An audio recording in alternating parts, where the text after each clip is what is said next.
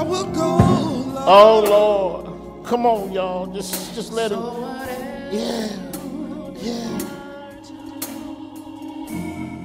Whatever you want to do. Whatever. If you do it, it's got to be right, Lord. It's got to be right.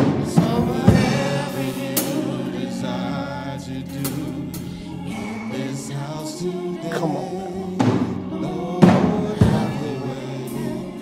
Have your way.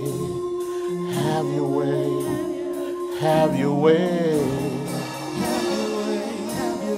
Have your way. Have your way. Have your way. Have your way, Lord. Do what you want to do, Lord. Have your way in my spirit. Show me what to do, Lord. Have your way. Have your way in my soul. Have your way. Have your way. Have your way. Have your way in my mind, Lord. Have your way. Bless us. Touch us. Keep us. Whatever you want, Lord. Whatever you desire. Oh, my Lord. Bless us. Bless us. Bless us. Bless us. Bless us, Lord. Have your way. Have your way. Have your way. Have your way. Have your way. Have your way. Have your way. Have your way. Have your way. Have your way. Come on. Yes, sir. Have your way. Have your way. Have your way. Have your way. Oh. I can do it. Oh, my Lord. Oh. Whatever you desire to do in this house today, Lord. Right now, in this house today. Have your way. Bless us now. Bless us. Bless us. Bless us. Touch us. Right now. Right now. He made a way. Oh. He made a way. Oh, my Lord. He made a way. Oh, don't stop. He made a way. Yes, sir. He made a way. He made a way. Oh. He made a way. Oh. He made a way. He died for me. Hey. He died for He did. He did. He did. He died for Yes, me. sir. And now I'm free. Now I'm free. And now I'm free. And now I'm free. And now I'm free. Now I'm free. So I say to you, yes. Say yes. Will. Say yes. Yes to your way. Come on now. Come on now. Say yes. Accept it. Yes. I'll obey. Yes to your will. Come on now. Yes to your will. Yeah. Yes. He wants you. Yes. Yes, I'll obey. My Lord. Yes, sir. Lord, have your way. Yeah. Have your way.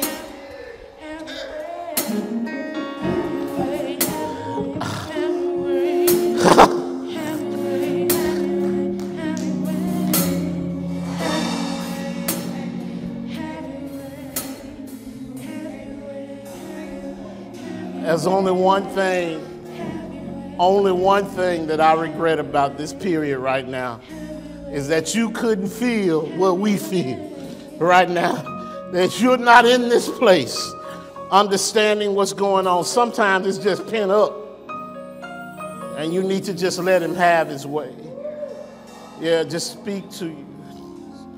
As Donnie McClurkin would say, speak to my heart.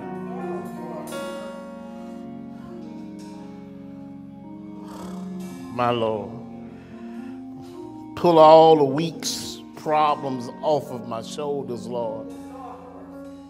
Push back all the expectations of the coming days. Move everything that's a hindrance to mean just being with you right now. And then don't let me be the one talking, Lord. You just have your way. Have your way. Have your say. Tell me what you desire for me to do, Lord. Bless us in this place. Touch us to a person, Lord, so that we understand you're with us. And then we'll say yes to your will. Yes to your way. Lord, we bless your name. Lord, we celebrate who you are. Lord, we ask you to let the words of our mouth and the meditations that will come from my heart be totally acceptable in your sight. Because you're our Lord and our Redeemer. It's in the precious name of Jesus we ask it all. Amen.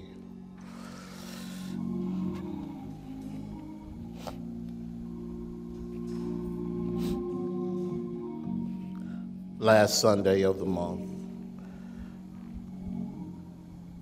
and I ended a series last week talking about the family.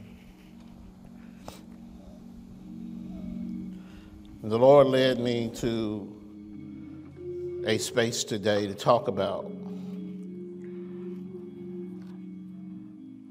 us still, but from a different perspective. I would just ask you this question. How many of you think the Lord has been good to you? Maybe I should say it differently. How many of you know that the Lord has been good to you? Yeah. And it begs the question, if he's been so good to you, what does he require of you? What does he want from you? I mean, he's good because he's good. But surely he hasn't shared all this bountiful blessings for you and you alone. And so the Lord led me to a space, I think, of encouragement and remembrance today, perhaps in celebration of this month of awareness of the achievements of perhaps the most downcast people on the planet.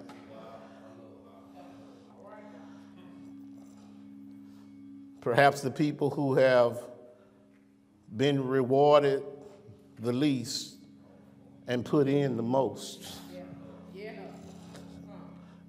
in this country, and I dare say around the world. People who, for no wrong on their part, we have simply been cast as different because of the degree of melanin in our skin. And for some people, that means they think we are less than. And so for that, we have been killed, mistreated, enslaved, defeated, cast aside. Every manner of negative activity that a man can do to a man has been placed on our shoulders, all because we're black. And so there are some who would wonder, why do we have to celebrate a month of black activities? And the answer is because the majority would not only wipe us out physically, they would wipe us out historically. And so we've had to fight to let folk know about the goodness of black folk in this country. We've had to push to make sure our place and our face is not forgotten. And that's why we can't be immature enough to limit that discussion to the shortest month in the year. We got to tell it every day, everywhere you go. You got to tell about the sacrifices that have been made. But more importantly, and here we go, you need to tell about a God who has kept us and brought us all the way through that misery.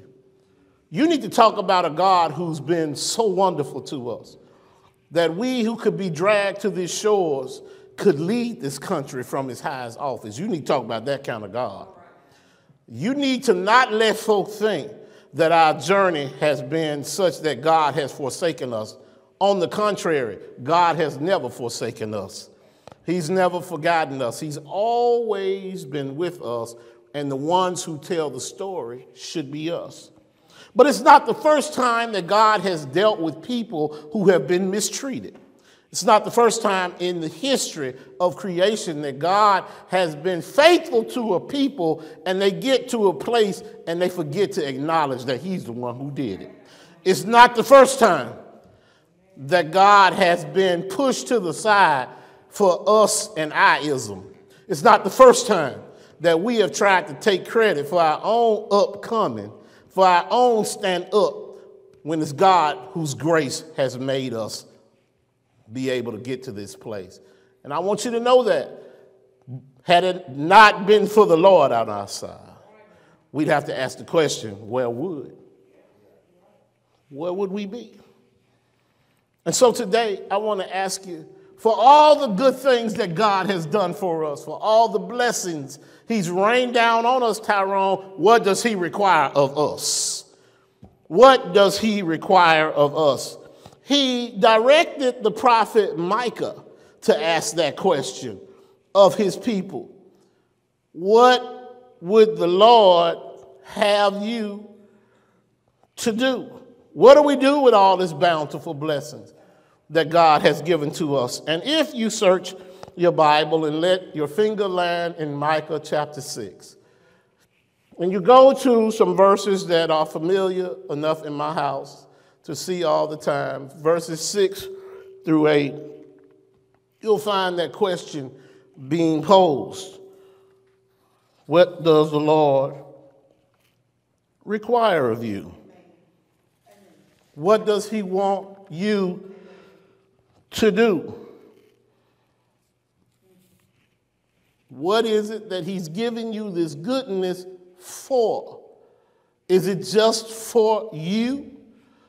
Or is it for someone else? How do you deal with the bountiful blessings God has put in your hand? In fact, let me ask this question. How do you carry a dream? All right. How do you carry grace? How do you say, thank you, Lord, for how good you've been to me? And so that scripture takes us to a very special place in the history of Israel. But it only comes to light if we fast forward to the New Testament and we go into the Gospel according to St. Mark chapter 10, and we pick up on a question, on a series of on a conversation that's being had between Jesus and a couple of his disciples. Very interesting dialogue, Richard, in chapter 10, verses 35 through 45. I'm not going to read it. I'll paraphrase it for you today, and you'll get the point. But it's a very interesting question that brings to bear the thought that I'm trying to give you today, that we owe God everything, even though we don't give him credit for what he does. It seems that Jesus, if you go to the Gospel according to Mark in chapter 10, Jesus was having a discussion with two of his disciples. James and John. James and John had this notion that when Jesus comes into his kingdom, they've decided for themselves that they ought to be the most significant disciples in the group, and that one should have the honor of sitting on the right hand of the king, and the other should have the honor of sitting on the left hand. And they have the audacity and the nerve to come to Jesus.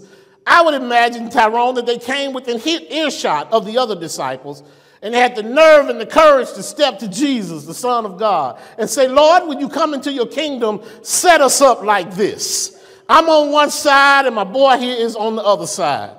Can you imagine if you were one of the other disciples and you overheard this conversation? How would you look at those two guys who have been traveling with you for the last 2.5+ years? How would you look at them, and what must they think of you if they think they deserve to sit there? Now, it doesn't say anywhere in the scripture that they said that they wanted to sit there because they were worthy of sitting there.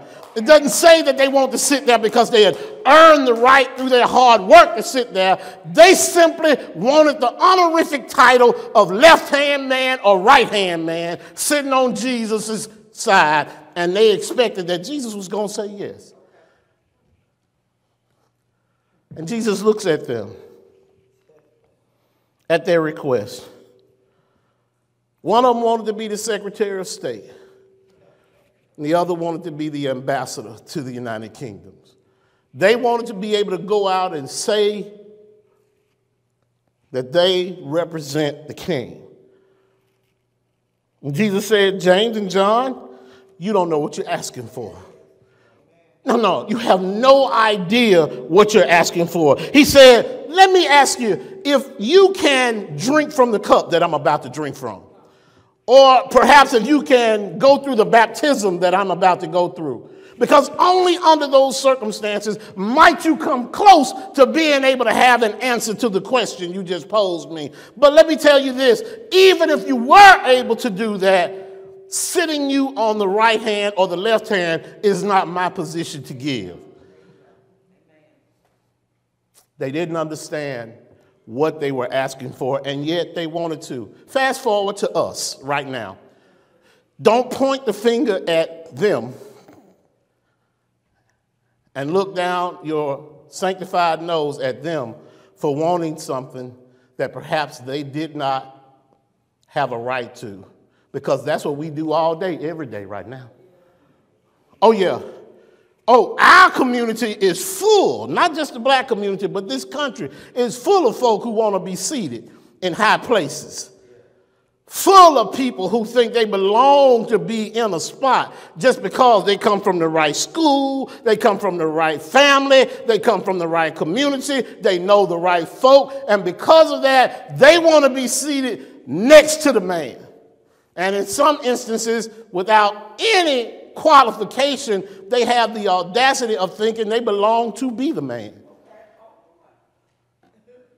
Oh, yeah, we've gotten to that place. Now, as if that wasn't bad enough, we're raising a generation of children who have an expectation that under all circumstances, they have to be in charge. And they have to be the leader and the winner. They don't know a situation where losing is a part of what they do. How do I know that? Because we let them go through competitive activities, and at the end, we declare that everybody won. Everybody won, and everybody gets the recognition for winning. Nobody has to feel the pain of not winning, or shall I say, losing. We have made life a participation sport, whether you deserve it or not. And that's why folk have the audacity to want to do nothing and still get the come up. Because that's the society we've placed them in. They realized when I was on T-ball in the 4th grade, I did nothing. I didn't even get up off the bench the whole season. But at the end of the year, I walked up and got my trophy just like everybody else who played, just like the dude who ran hard, slid hard, played hard the whole time. I got the same trophy that he got. I got the same hamburger from McDonald's that he got. I got the same adulation from my family and friends that he got. They had the James and John syndrome. They sat on the right hand or the left hand, and they still got the reward, even though they didn't earn it. Why is this important? Dr. King, Martin Luther King Jr., used this background story in one of his more famous sermons from Ebenezer in February of 1968. About 53 years ago, Martin King preached a sermon entitled The Drum Major Instinct. And he said, while we're pointing the finger at James and John, be careful, because there's some drum major instinct in all of us. All of us want to be recognized. Everybody wants to feel special. Everybody wants a little extra gravy on whatever life brings them. And he said, we got to be mindful that while we are all pushing forward, King said, to lead the band, our band already has a drum major. And his name is Jesus. Spanish philosopher George Santayana said this famous truth: those who cannot remember the past are condemned to repeat it. And when we go through life not remembering who brought us over, how we got over, then we are destined to make the same failed choices that those before us have made. God said to the people before he rescued them from bondage in Egypt, be careful that you don't forget me. Don't forget the one who brought you out of Egypt, out of the land of slavery. As horrible as slavery was, as constricting as slavery was, as awful as slavery was to those Hebrew people in Egypt and to those of us who came to America against our will, as horrible as it was, slavery kept us focused on the Lord. Slavery kept us looking upward to somebody greater than ourselves. And it was not until we got freedom that we stopped looking to him and started depending on ourselves. Just like the Hebrew children stopped depending on the Lord and started depending only on themselves. It wasn't long before they were out of Egypt, before they started complaining and grumbling against the Lord. Wasn't long, even though he was taking care of every single need they might have while they were in the desert. Wasn't long, even though they had every meal taken care of directly from heaven. They had DoorDash from heaven every day. But it wasn't long before they realized that they wanted more, and they asked for more, even though he's bringing you angels food to your tent every day. They wanted something else on the menu. They wanted meat on the menu.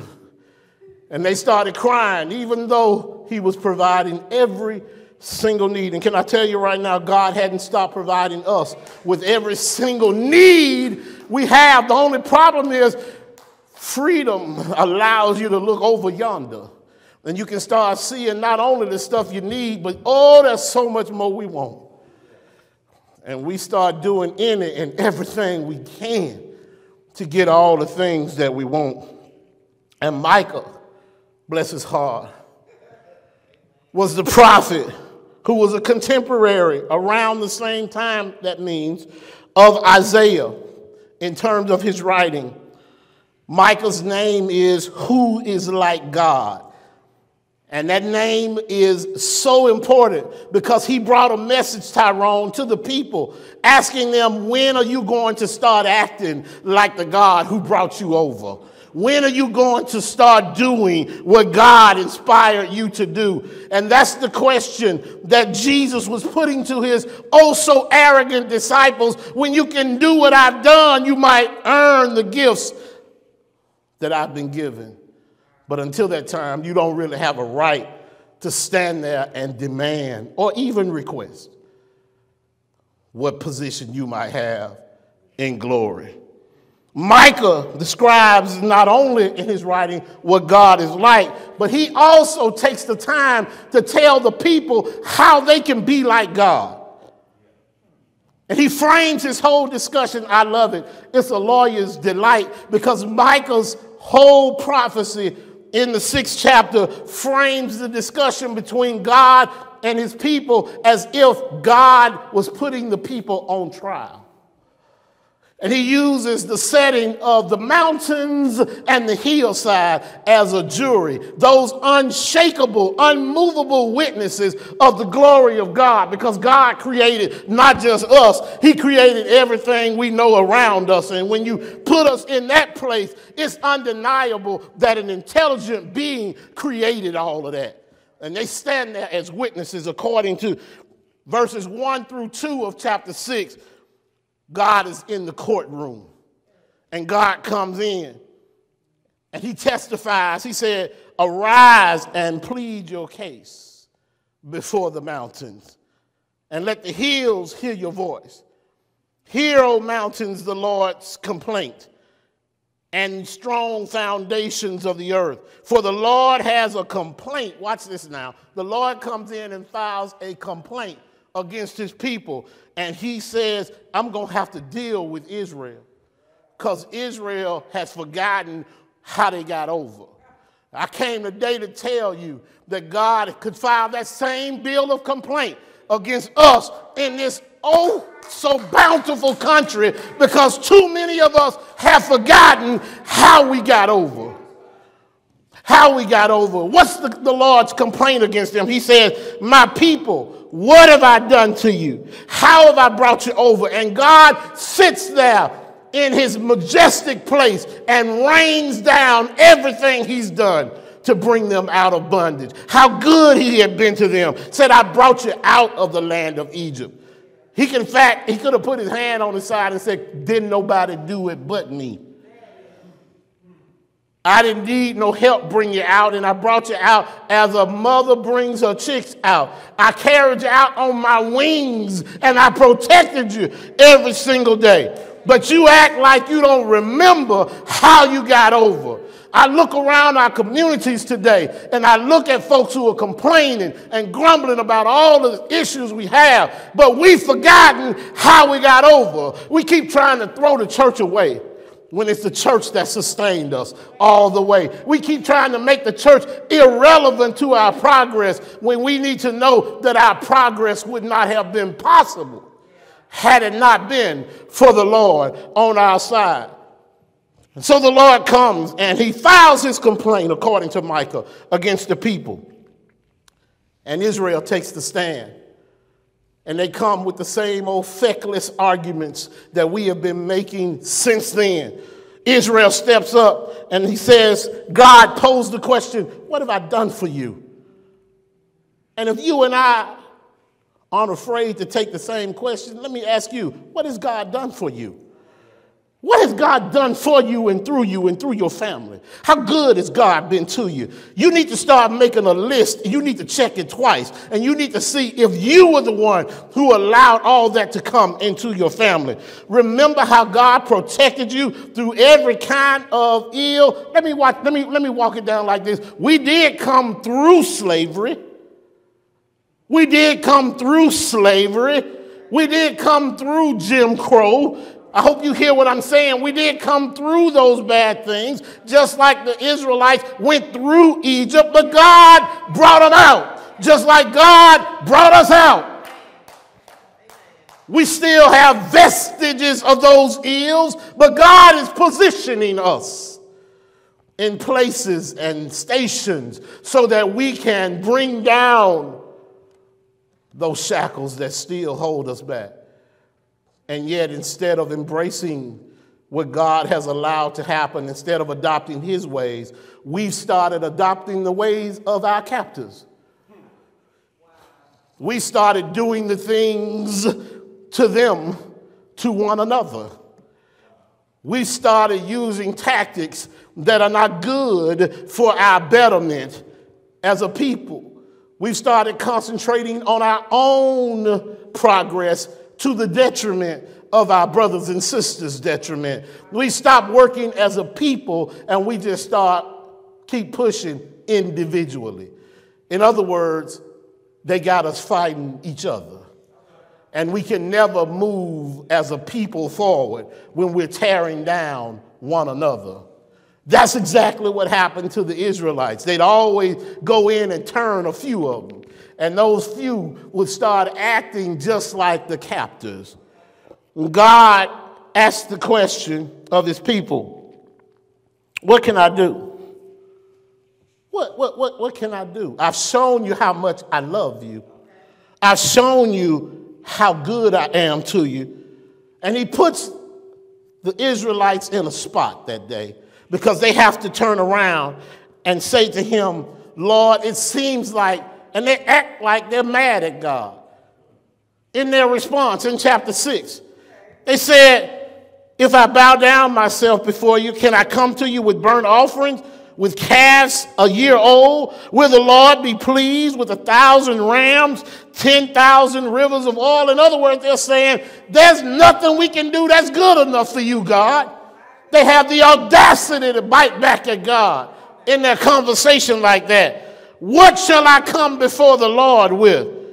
This was a sound of bitterness and resentment that came from these folk. And I wonder right now, I wonder, Red, how many of us are just angry at the Lord? That's all I see these days is folks just mad. Too much anger in our community, too much bitterness. In Micah's courtroom, where there's a trial going on and God is chastening the Israelites for not being true to him, the Israelites have the audacity to claim that God can't be satisfied with anything they do and they can never make him happy. They have the audacity to say that anything we do is not good enough. And so God instructs Micah to simply ask the question that I asked for you today. What does the Lord require of you? What does the Lord want me to do? That's the question. What does he have? What would he have us to do to please him? What would he want me to do to show him how I love him? The Israelites proclaimed that God wanted too much, that God wanted things that they couldn't do. In fact, let me go this far and say the Israelites took their argument to such a point in Micah that they thought it wasn't them that should change, but it should be God who should change. And so God instructs him to write, oh man, what does the Lord require of you? He's already shown you. You act like God hadn't shown you what he wants you to do. You act like God hadn't laid the blueprint out, Micah writes, on how you should conduct yourself. And so you answer the question yourself, oh man, what does the Lord require of you? And he tells them clearly, the blueprint is already there for you. He simply has already shown you that you got to learn how to do justly. Act fair to people. Treat folk right. Treat people the way you want to be treated. Do justly. He said you got to treat folk like he treats you. Stop cheating folk and mistreating folk. And that's not God's way. Treat people the way God treats you. Proverbs 4:23 said, God told him, keep your heart with all diligence, for out of it springs the issues of life. Not only does he want you to do justly, but he said you need to love mercy. Don't just show mercy, but love to show mercy. Give other people the same measure of mercy that you want me to give to you. Mercy conveys a sense of love, kindness that's not expected. In other words, surprise them with your love. When they least deserve it, give it to them. That's what mercy is. It brings to mind the Good Samaritan. He never expected to be the hero of the story. And that's why it was mercy that he took care of folk who would mistreat him. The prodigal son never expected to be invited back into his father's house the way he had been treated. But the example of that father was under all circumstances, love your babies. Bring your babies home. Forgive your babies of what they've done. Jesus put a bookend on it when he left the cross, and you ought to be saying it every time you have a situation. You ought to look at him and say, Father, forgive them, because they don't know what they're doing. Do justly. Love mercy. And then you got to learn how to walk humbly with God. Stop not walking with God. Stop snatching your hand out of God's hand. Grab his hand and hold on. Hold on. Remember that he is our God. Why? Because he made us his children. If you keep in mind that he's our God, then you don't have to act humble.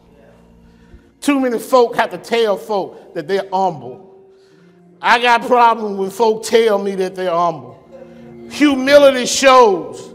The last thing that ought to come out of your mouth is, I'm just trying to be humble. You're not. You're trying to make me think you're humble. Yeah, when a man forces himself to do it, it by very definition is not humility. Because that man enforcing himself to do it has forgotten that he was never in charge in the first place. God is the one who's been in charge. He's simply being a vocal hypocrite to the language of humbleness. Humility comes from your heart. It's an outflow of your life. Every act that you perform, according to Spurgeon, speaks of your humility. Guess what? Humility gets on folks' nerves because they see you as a mirror of themselves.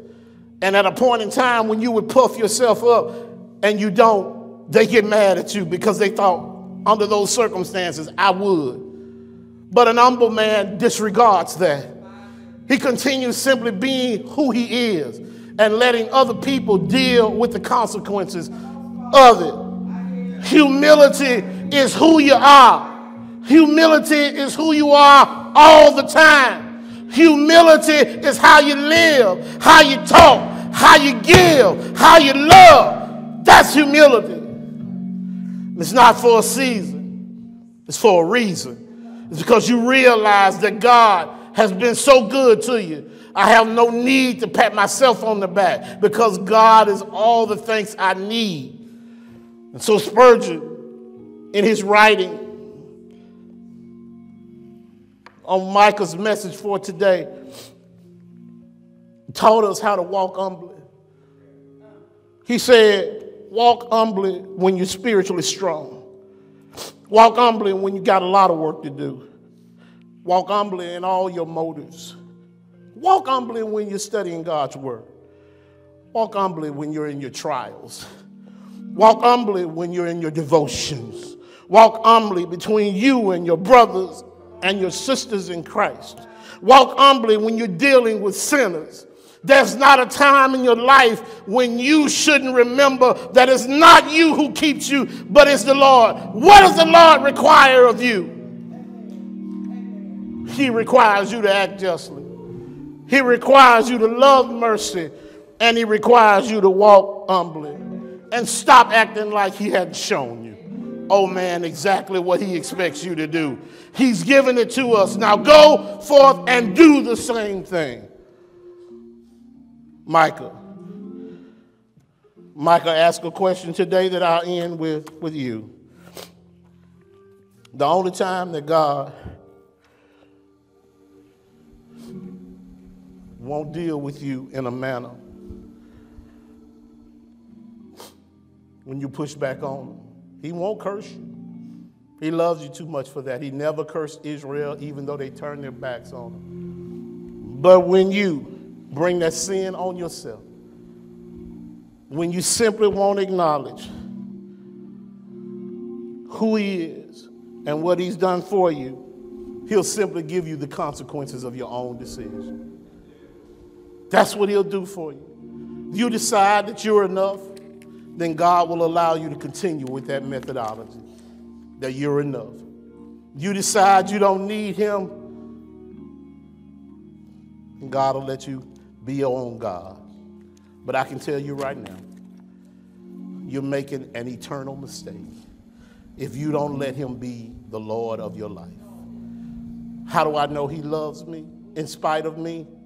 Because when I wasn't worthy of anything, God saw me groveling. When I was full of myself, God saw me needful.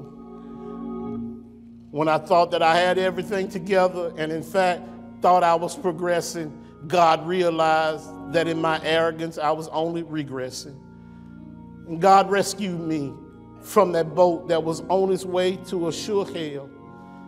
Yeah, he allowed me to get to a place when I wasn't enough.